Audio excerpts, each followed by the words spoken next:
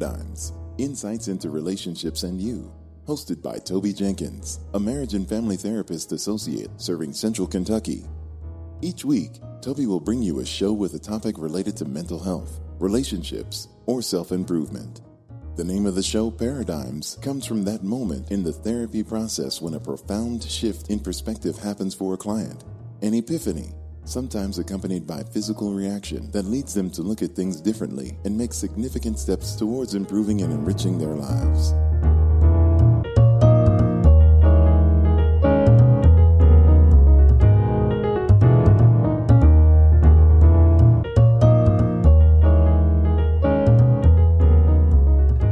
You are listening to Paradigm, Insights into Relationships and You. I'm your host, Toby Jenkins, and I'm always pleased when I have a guest on a second time. And today my guest is Donna Marshall. And you may remember her from a previous episode.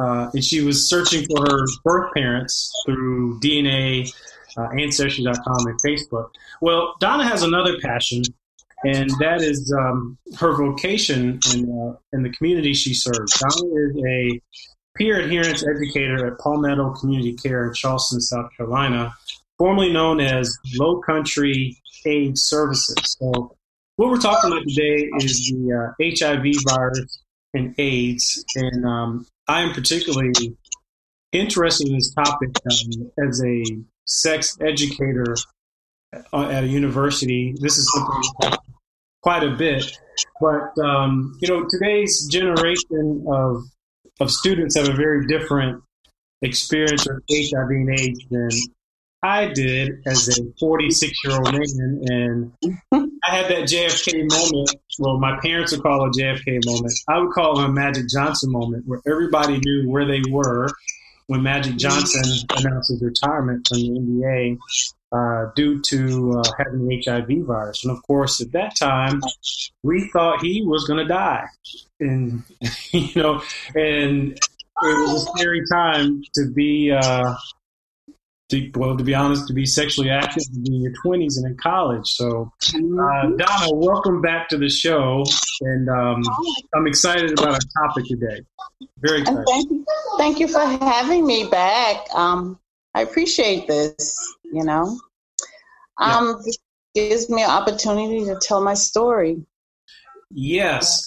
I don't know. I know a little bit about your story, but not a lot, but I am looking forward to hearing it. And so you alluded to it in our first interview of being diagnosed HIV positive. So, how did you get diagnosed? When did you find out? And let's just start from the beginning there. Okay.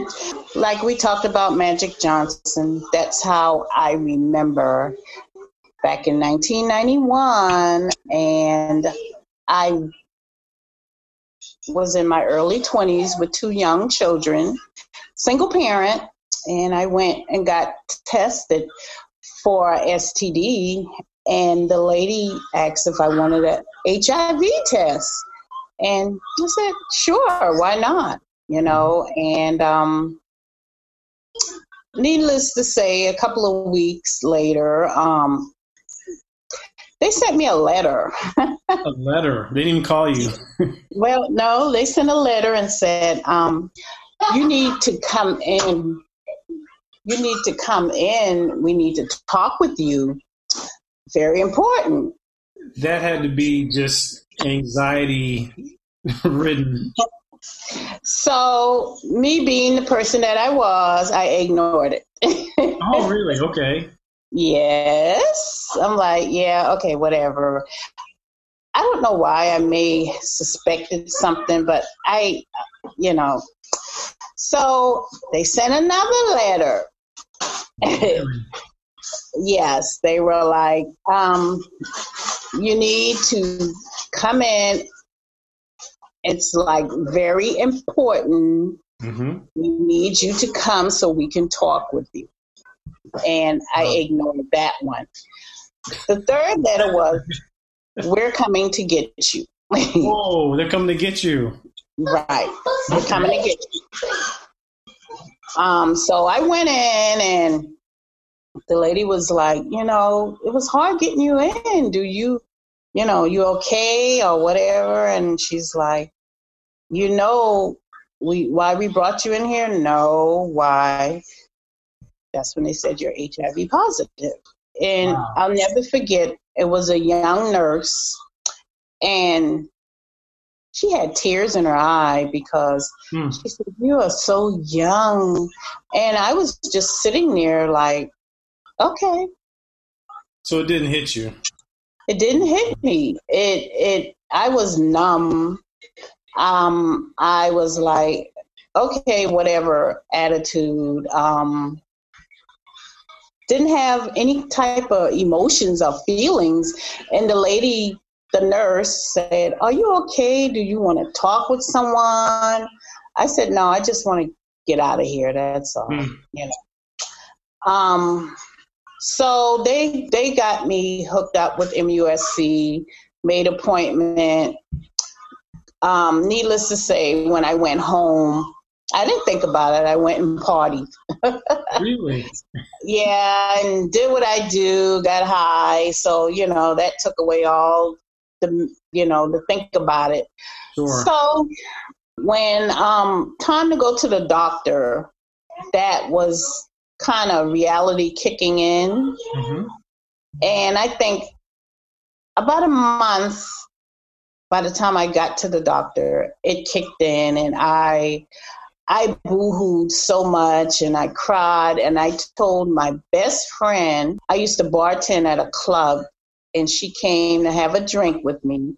And that's when Magic Johnson was on TV announcing he was No HIV. way. At the same time. Yes. And I looked up, and I was behind the bar, and I said, I got that. So she said, girl, stop. She said, stop. And I said, no, seriously. The same thing Magic Johnson has, I have. And she just said, oh, my God, boo, no. And I said, it's okay. It's okay. I'm okay.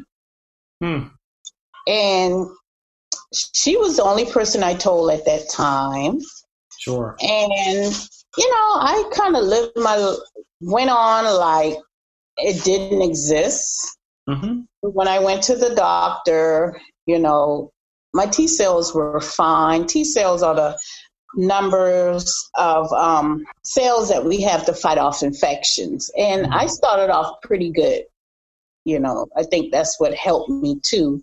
But the doctor told me, well, you may live 5 years, if that. 5 years. 5 years. That's what we thought. We thought, at that time, Magic Johnson would die in a couple years. Would die. So when you got tested, it sounds like the HIV test was just on a whim. So you had no reason to think you may have contracted it or not. I was living a promiscuous life, so I knew, it was a chance, and I did have symptoms. I had my lymph nodes were swollen. Okay. Like behind my ear, it was a huge lymph node, and in my groin, but I was like, oh, I ignored it, of course. So, but like when I knew they wanted to talk with me, I kind of suspected. And the way I handled it, it was very nonchalant. I was like, well, if I got something and if I'm going to die, then I'm going to die, So that was Did it scare you more that you were a mom of 2 young kids at the time? Yes, it did. And when I looked at it in both ways, well, what's going to happen to my children? Sure. And I said, I don't want them to be separated because they have different fathers. Mm-hmm. So I made a living will. My mother would handle the children because they suggested I make a living will. They also had hospice come talk with me at my home. Wow. they had me to apply for disability, which I got denied the first time. And one thing about me was I always worked. So I said, well, I don't need their check. I work. So I worked, and I never tried for it again. But the lady came, the the hospice lady, and she was saying, well, you got to get your papers in orders. And, basically they were preparing me to die. Yeah, I was going to say that. Hospice in the 20s. Wow. Yes. They weren't messing around. Yeah. And like I said, back then, their thing was you only get on medication if your T cells go under 500. Mm-hmm. And like I said, I started off with my T cells at 850. Okay. But when I did get down below 500, I started on AZT, and another medication, which was nasty, horrible. I didn't like it. It messed with your pancreas. And I basically stopped taking it because I saw, on the news, these people dying left to right, Sure. and I'm like, I felt that this medication wasn't doing my body right and it was doing more harm than anything. Yeah. That was the way I thought about it. I took it because I wanted to live because of my children, mm-hmm. but I also felt, okay, I'm making my living will and my kid's going to be okay. That was what was in my mind. Sure. Because of course, I was doing drugs, and mm-hmm. we know drugs alter the mind. Oh, sure.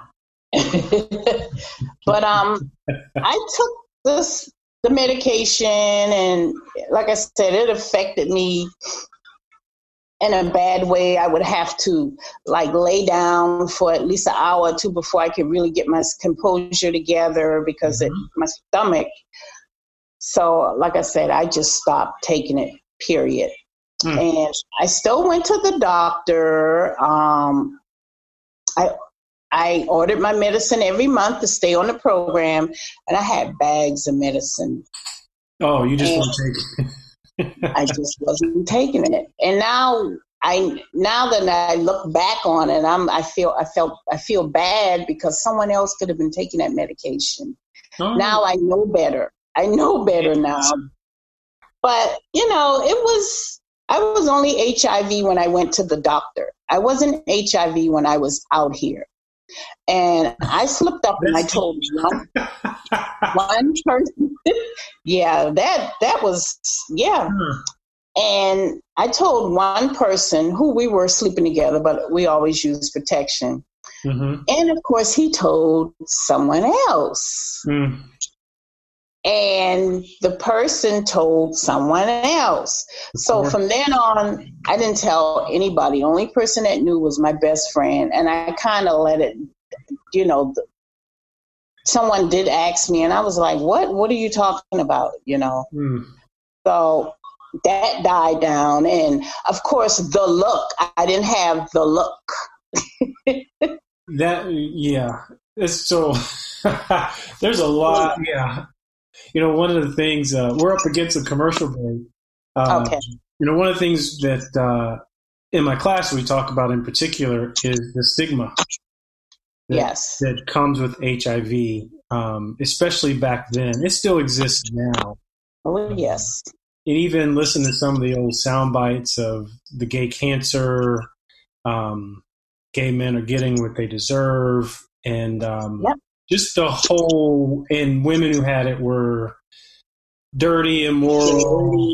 Right. Whores. Yes. Sleeping around with everybody, Yeah. So after this commercial break, we'll come back and talk more about living with HIV and striving with HIV in your case. So you're listening to Paradigm, Insights into Relationships with You. We'll be right back after this commercial break. This portion of Paradigm, Insights into Relationships in You, is sponsored by Jenkins Couples and Family Therapy. walking beside you during life's challenges, providing therapy for couples, families, and individuals. Find us on the web at www.jenkinscft.com.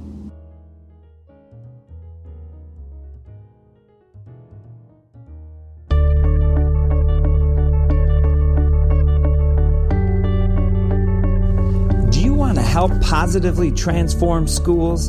Then let me, Joel Cotty, keynote speaker and facilitator of the Professional Learning Ignite #Love in Schools, put deep passion, purpose, and joy back into your classrooms, hallways, and school events. Share my contact information with a principal or district leader near you. My phone number is 859-967-8510, and find me on Twitter and Facebook at Ignite Love PD.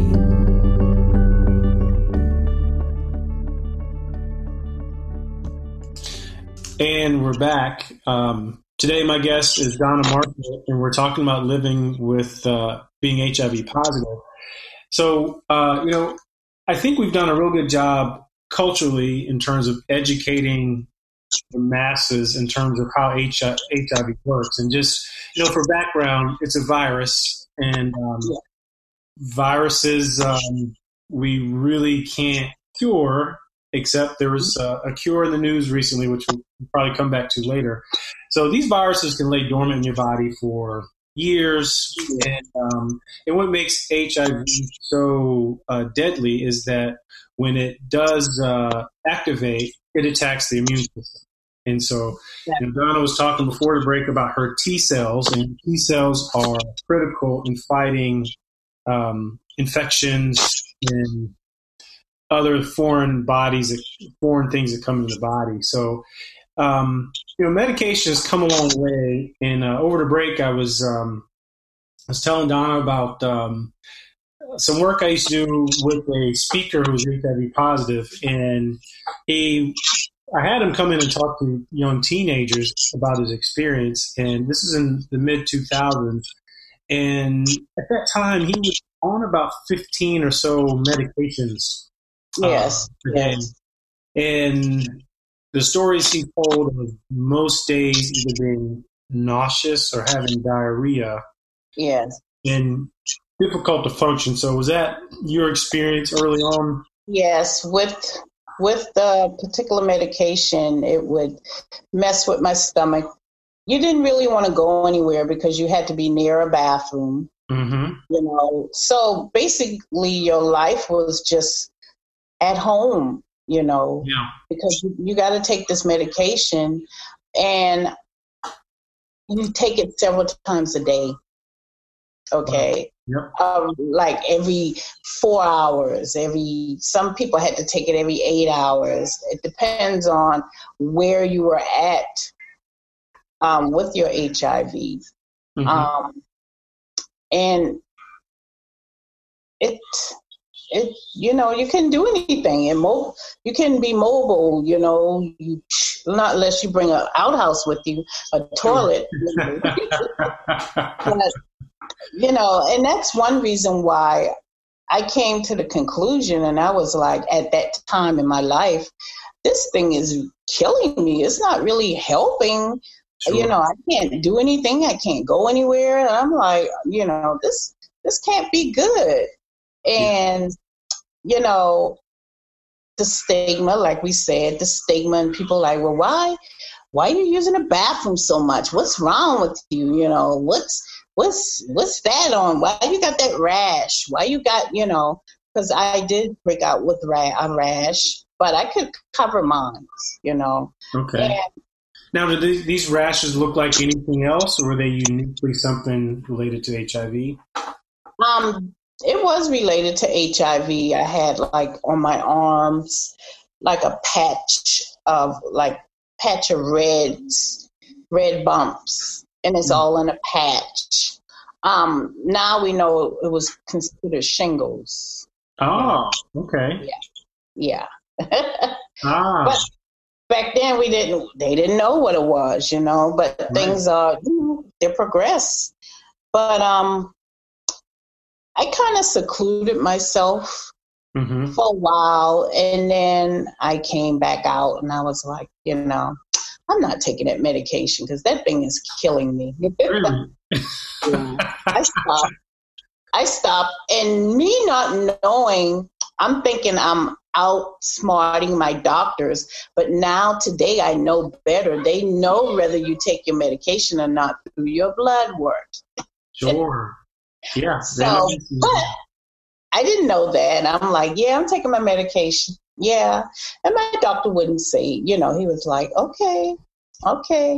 And he would say, well, your numbers are here and, do this, do that. But I had good health care through the Ryan White grant. And because in 91, the Ryan White had just came out, I think in 90, I'm not sure about either 90 or 91. And I got on it and it helped me with my medication, seeing the doctors. Financially, it helped. Without that, I probably wouldn't be sitting here talking with you. So, wow. So yes, the side of, so at the time you didn't have conventional or commercial insurance? No. Right. Yeah, because the medication is stupid expensive, a month's worth is like, and it was still expensive back then, but today it's like $2,000 to $3,000 a month, anywhere from $1,500 to $3,000. Whoa, say it again. So currently medication is $1,500 to $3,000 a month? A month. Wow. A month. 30-day supply. For 30 days. 30 days. So the average person cannot afford that. No. No. If you want a fixed income and you're a single mom with 2 young children, so, that's why I appreciate the Ryan White grant, and that's why I lobby for it, and I work hard. I go and I speak to our legislatures about don't cut it. We need it, because if you cut that, we can't afford that. Who can afford $1,000 a month for medication? Wow. I did not know it was that much. That is incredible. It's very expensive. And, back then, I'm pretty sure it wasn't that. It was up there, but you still couldn't afford it. You still couldn't afford it. And then seeing the doctor and lab work is very expensive. Yeah. When I go get my labs done, that's about $2,000-$3,000. So were you getting labs done every month? I used to go every 3 months. Okay. And then they switched to 6 months. Okay. So now I go twice a year. But at first, I went every 3 months. And if I was sick in between, you would go every month, like you said. And because you can get an infection that can just knock you out. So you've had those kind of experiences where probably people that are not HIV positive just get over, but a cold turns into something else for you? Yes. A cold lasts longer. Okay. Especially when your immune system is weak. When it's low, you don't have them T cells to fight for you. Sure. So, you can have a cold anywhere from a month to 6 months. Your body is fighting, and that's why, I'm going to get into my job. I decided to do what I do because a lot of people don't know too much about HIV till this day. Yeah. And it amazes me the people who don't, college kids. I was speaking with a 50-year-old woman. She didn't know nothing about HIV. She didn't even know it still exists. She said, I thought they got that under control. And right. And, because it's not talked about enough. Not nearly enough. It's not. And it's still an epidemic, especially in the South. We are at numbers like metropolitan cities, New York, and we're not that large, and our numbers are up there with them. So it's an epidemic. It's still. It came up, I think it was in the New York Times, probably in multiple media outlets, but the rates are increasing at alarming numbers in the South. And yes, it is. Off air, we're talking about the comprehensive sex education, and that at least in the United States, it's mostly abstinence-based. And I think the number is 13. There are only 13 states that require that the sex education be medically accurate. And so we're doing our young people a disservice. And so with this outbreak in the South, at least in the New York Times article I read, the primary population is growing in are Black men. And the reason they cite for most of it is a lack of education, a lack of knowledge. Yes. And yes. Practicing unsafe sex, period. And then there's also a phenomenon, a slang, we call it on the down low, where it's men sleeping with men, but it's secret. And then they're still engaging in sexual activity in heterosexual activity. And so so it's a bad situation. Yes. And the high numbers is, like you say, MSM, men who have sex with men, is hitting our Black community very hard. The young men, basically under 30. Yep. We have a large number of newly diagnosed. And believe it or not, our older people numbers are getting up there too. Because I guess we know better. You think older people know better? Yeah, but a lot of, just like women going through menopause, I can't get pregnant, or we older now, and you know better, but do you do better? And the numbers were kind of climbing a little, but the younger population, the gay men, that's why I'm pushing for the comprehensive education. When I went to DC, I talked about that with all the legislatures, and I brought that up, and I let them know we need to start with education. Education, you got to teach these kids, instead of absence. We're 2019. Let's be for real. Absence, no, not for the young kids nowadays. No, it can't be the only message. We're up against 1 minute insight.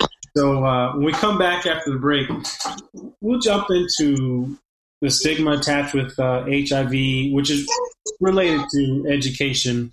And let's talk more about the advocacy work you do, the lobbying. Okay. Yeah, the whole thing. So you're listening to Paradigm, Insights into Relationships, and you will be right back after 1 minute insight. This is Toby Jenkins, host of Paradigm, Insights into Relationships, and you, and this is 1 minute insight. Oftentimes when people come to therapy, there's such a huge difference between where they are and where they want to be that distance seems insurmountable. And so the thought of taking it on just seems overwhelming. However, I'm a big fan of the nudge concept. And the nudge concept is essentially taking a small step towards where you want to be and thinking of it in smaller steps. And those small steps can add up over time. So let's take a situation where you want to be a better husband or nicer to your spouse. So you may not get there all in one fell swoop, but complimenting your spouse one time a day may get you on your journey towards getting there. So don't be overwhelmed by the distance between where you are and where you want to be. And if you're really feeling overwhelmed by it, just try taking a small step and seeing how far that gets you.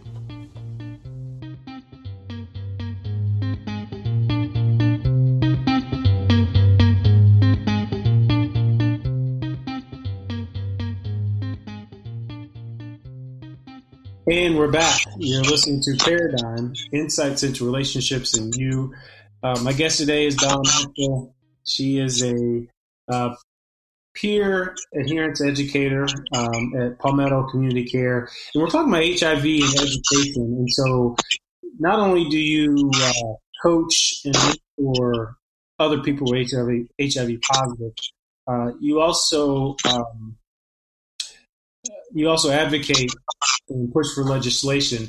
One of the things I think we're both pretty passionate about is comprehensive sex education, because from my standpoint, teaching at a college level, I'm always amazed at the number of students that enter my classroom. These are sophomores, juniors, and seniors who had no sex education, absence-only sex education, or something really inaccurate. And so I try to open your eyes to everything.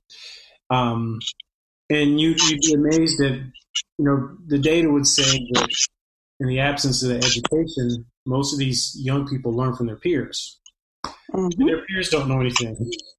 Yeah. So when it comes to something like HIV, it can have some serious consequences, as well as some of the other viruses out there, HPV and herpes. Right. As well. Herpes, right. So typically, the abstinence-only education is typically in the South, if there's any at all. So, from a legislative standpoint, what kind of work are you doing, or what kind of changes are you trying to push forward with education?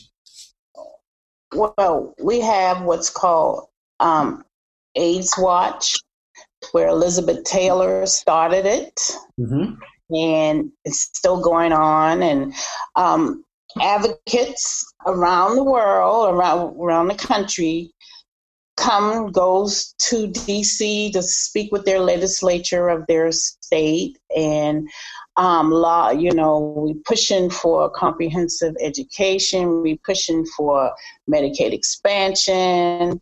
We are pushing for laws that will not criminalize a person who is living with HIV, because the laws are different with someone who's living with HIV. You said criminalize. Now, when you said that, the first thing that came to mind, this was years ago, but if someone was HIV positive and they were sleeping with people and not informing them, is that the perspective? Exactly. Oh, wow, okay. So they could be charged with some type of harm or assault, maybe? I can't remember what it was. The only two people that you need to let know your status is your doctor and someone you plan on sleeping with. Those are the only two people that need to know.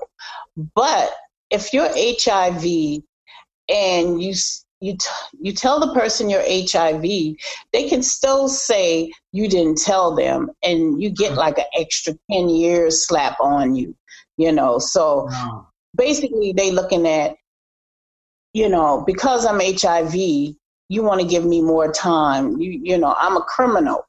I'm a criminal for being HIV. So it's some laws that we're trying to get changed, because South Carolina still have the old laws, back in when it first came out, but a lot of things has changed since then. Sure. And we go and we fight for our legislatures to, speak up so we can get these laws changed. It'll be up to date with what's going on now with HIV. So we're not criminals. Yeah. We're not criminals. So you've mentioned dating, and so how do you decide when you tell someone you're dating that you're HIV positive, and how have you navigated that and the stigma that goes with it? Well, since now I'm open with my status, I let the person know. I put everything on the table. So far, it has been successful one time. But dating in the HIV world is really hard, especially for a 53-year-old woman Because most of the men my age, they still have that stigma from back in the day. Mm-hmm. I had one man tell me, "Oh, that's like playing Russian roulette with my life." Oh. I said, "Okay," and I've learned how to overlook that now because I know better, So I tend to only want to date men who are HIV positive, but most of them are the men who are HIV positive. They have choices, more choices, I feel, than a female because it's more female for one man, So a lot of females don't care whether a man is HIV positive. They just want to say, I have a man. And I notice, around here, that's a lot. We do have couples. One is positive and the other isn't. And it's common. It's common, and most likely. Is there a double standard then with men and women? Yes. Wow. Yes. I'm still single. So I am still single, and it's hard out here. I've recently, what I do, I put everything on the table. I said, look, I'm this way, I'm that way. And I'll say, well, I'm HIV positive. I don't want to waste your time. I don't want you to waste my time. If you're not interested, if you feel you can't deal with it, let's move on. So it's hard because, we got people still look at you as you contagious or, if I touch you, they're going to get it. If I breathe on you, and the stigma is still out here, even with people my age.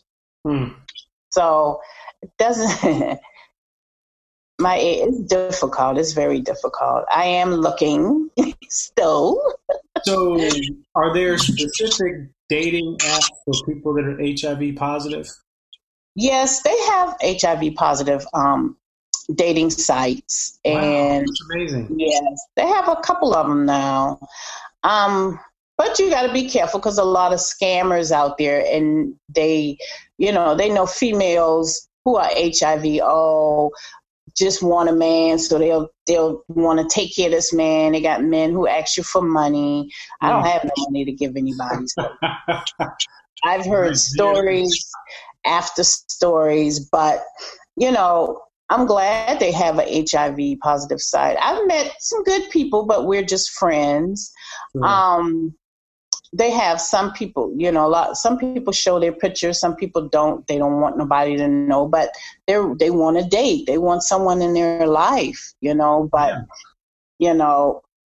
I've got a lot of men out there who are lonely, a lot of females out here who are lonely, but it's just the fact they're getting together. But I've been on dating sites for years, and I haven't found anyone yet. What is wrong with me? I think it's them.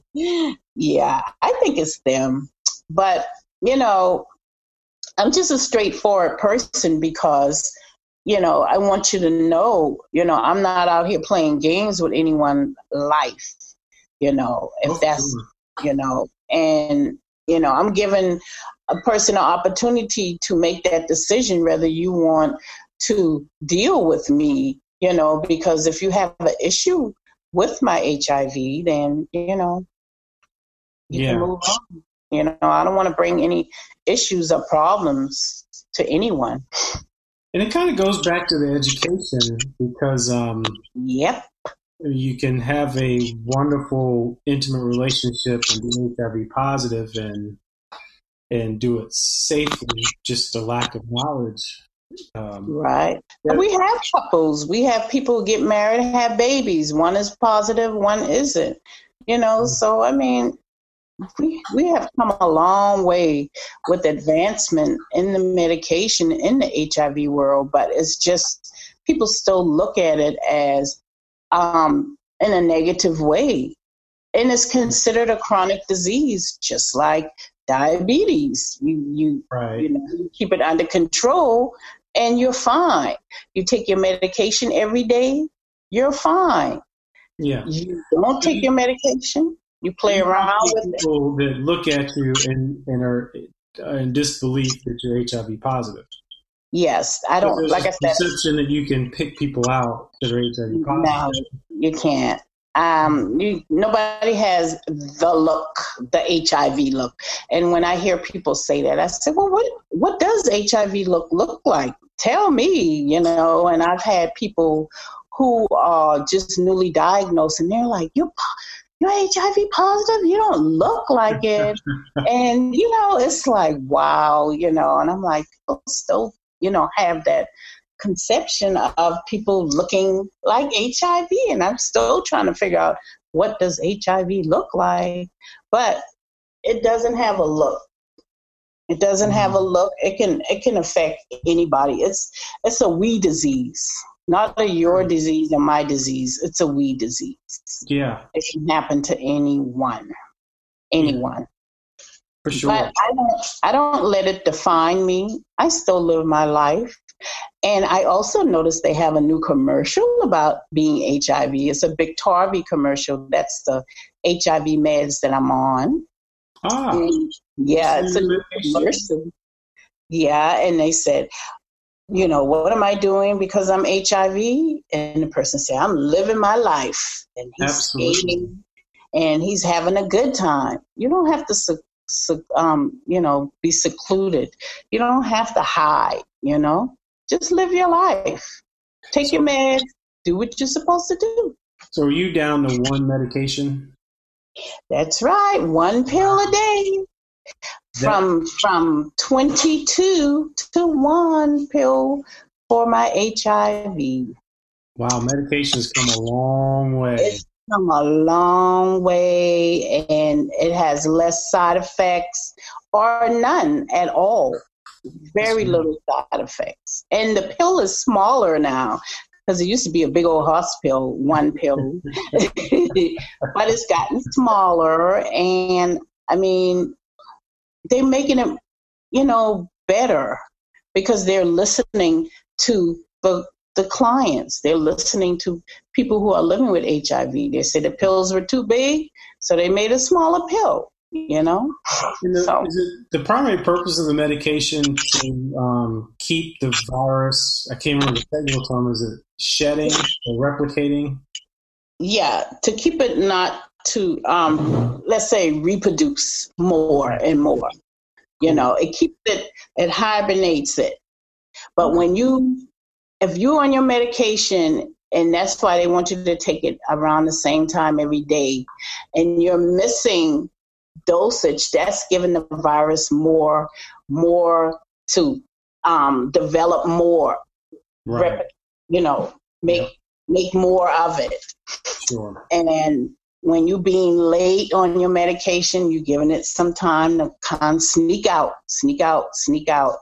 But, you do take care of yourself. Take care of your body. Take care of yourself, Also, mental health, There's nothing wrong with, seeking help or being on antidepressants. There's nothing wrong with that because when you're dealing with something that affects you on a daily basis, it is hard.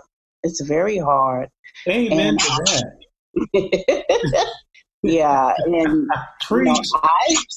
I've been seeing a psychiatrist for years, and I've had the one psychiatrist for about 12 years before he went to research. So, you need that support, that mental support. And I also speak with the therapist when I need more time to sit and talk with someone. But you hit one of my hot buttons. I'm a big advocate and fan of not looking at mental health as separate from overall health, and looking at it should be integrated. It's so right. Well, we're up against a commercial break, and you're listening to Paradigm, Insights into Relationships and You, and we're talking about living and striving, being HIV positive. My guest today is Donna Marshall. We'll be right back.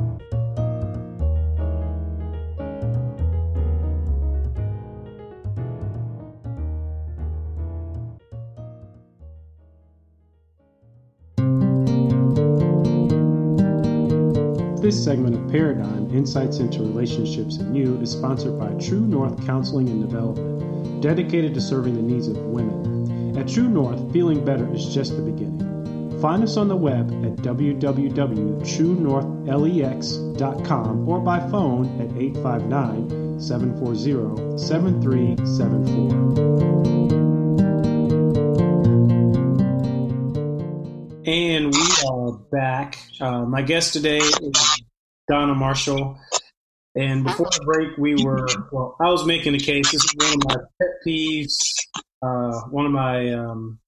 I get on my soapbox about the fact that we should be looking at health overall and not splitting out mental health. So,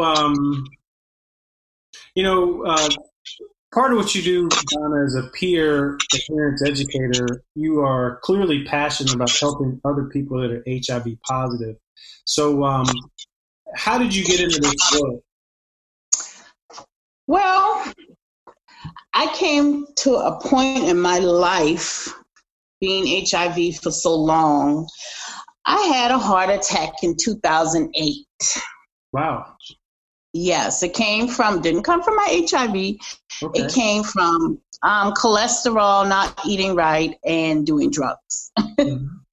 So I was lying in the bed. I had an out-of-body experience, and I was like, Lord, if you bring me out of this, I promise I will never touch drugs again, and I will be more involved within my health and take care of myself. Mm-hmm. So I went to Low Country Aid. It was Low Country Aid Services at that time, and I said I want to join the support group. And I met a young man by the name of Michael Luciano, and he was an ACT UP back in the days when they used to protest and get arrested, and so I used to go, and he became friendly with me, and we started talking, and he was like, well, why don't you come and help me host the support group? Let's do the support group, which at the time, the support group, maybe we would have a good crowd, and then all of a sudden it'll die down, 1-2 people. And I just started volunteering at the agency. Mm-hmm. And I really, like the people that work there and everything. And they have like preventive classes, preventive groups, and they needed someone who's living with HIV, and they needed 2 case managers. And they asked me if I wanted to go to the training for Willow, Women Involved in Life Learning from Other Women. Wow. And I said, sure. So I went to Miami and I got trained. They paid for everything. And I started facilitating for this class. And, I'm like an employee there, but I was like a volunteer, really.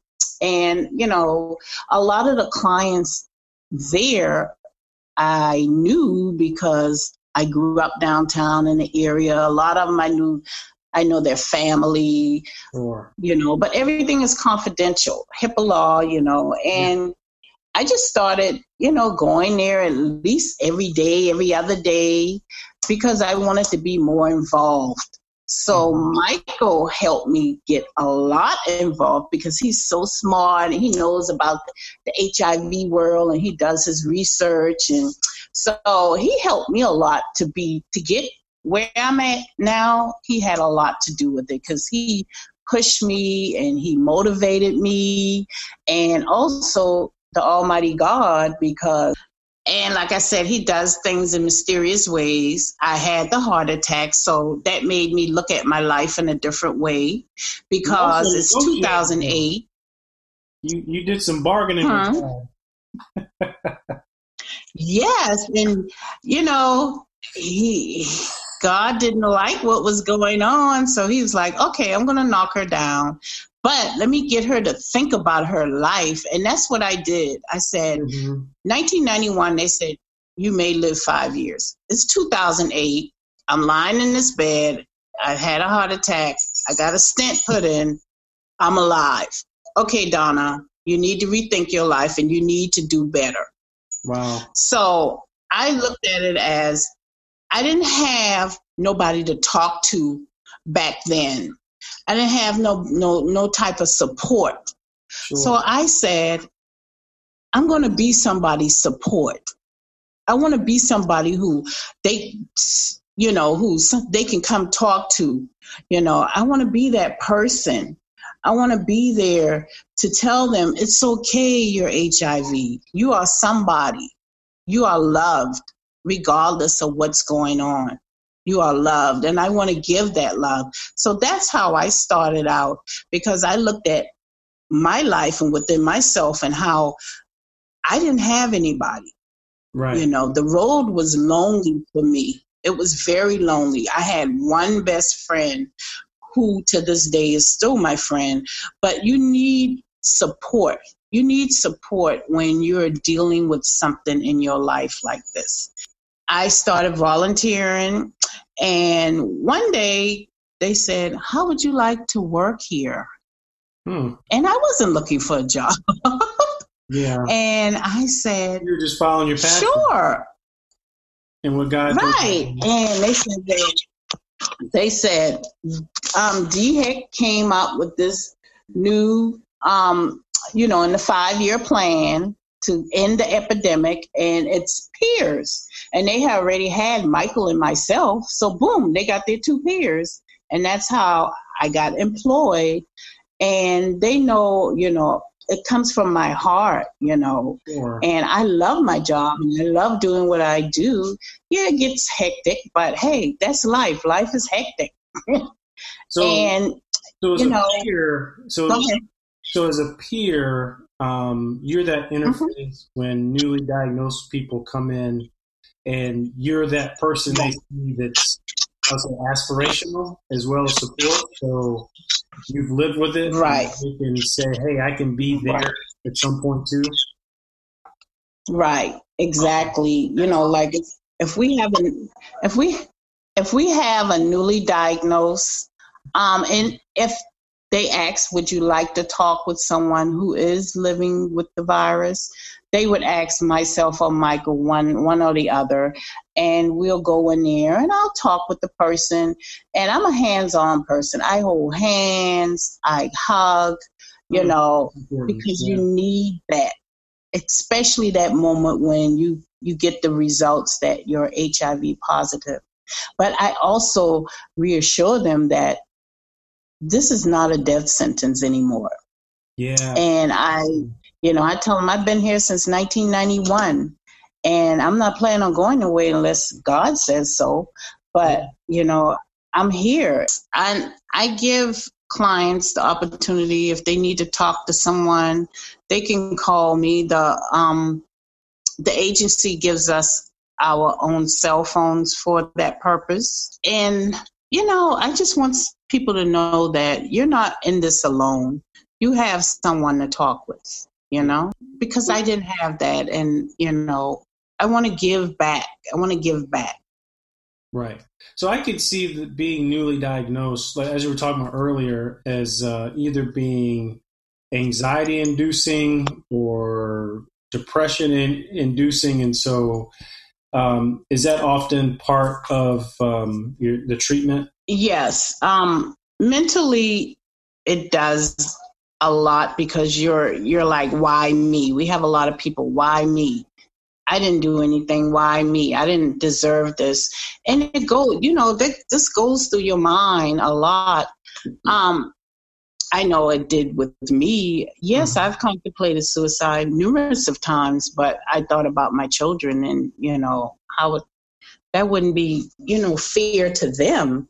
So we offer mental health, and I feel mental health should go along with, you offer the person the mental health. Talk with someone. You need to talk with someone, because you can't hold all of this inside, because it's, it's going to, when it comes out, it's going to be even worse.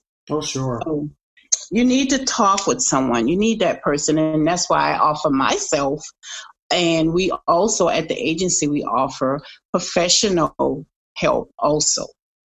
Good. And at the agency, we have case managers, and we offer, if you're complying and you're doing what you're supposed to do, we're there to help you. If you get in a rut, you can't pay your rent, they have fundings for that. Okay, and great. Yeah, they have fundings for a lot of things. So my listeners that might be in other places, are there similar kind of facilities in other places? Yes, they should have facilities like this all over. You can Google it. We're like a nonprofit agency, and we get fundings from the government also to help, and people from donations also. So, we use the money. We have a pantry. We have a hygiene pantry. Okay. We have a pantry with non-perishable food, because you have hard times. And when you're HIV, we try to help you not worry so much about your status. Sure. Because it shouldn't be that way. Years ago, the agency is over maybe 25, 30 years old. And back then it's got started because, people were dropping dead. So it was there to help, and we're still there to help. And like I said, we offer medical case management, and me as a peer, the case managers loads it's a lot, and we help them, with the clients. If the clients can't get in touch with them, then they call us, and we'll try to help them as much as we can, and relate the message, or do what we can do to make it better. Well, that is awesome. Well, Donna, we're out of time, and this show has flown by again. I want to thank you again. Actually, thank you for being on the show, but this is inspiring, the work that you do. I don't know if there are enough stories like this out there concerning HIV in the community of support that's out there.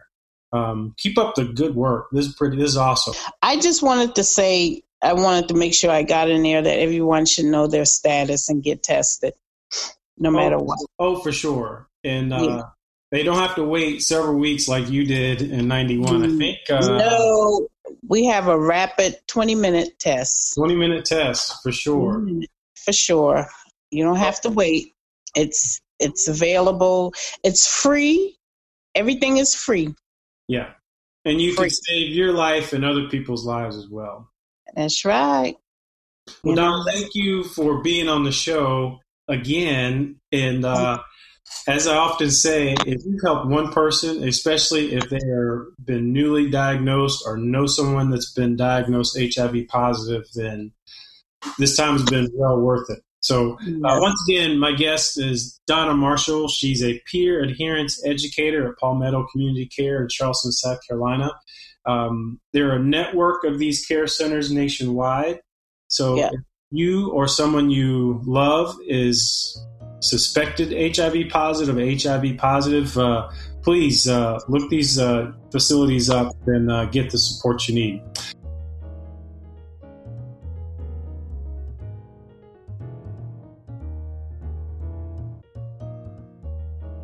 If you have a relationship, therapy, or personal growth question you would like answered on the show, email me at toby@paradigmradioshow.com. You can find archive shows and additional details about guests of the show at the show's website, paradigmradioshow.com. You can follow the show and 1 Minute Insight on Facebook, Twitter, and Instagram at Paradigm Radio Show on all those platforms. For archive episodes, you can find episodes wherever you subscribe to podcasts, Apple Podcasts, Google Play, and Spotify.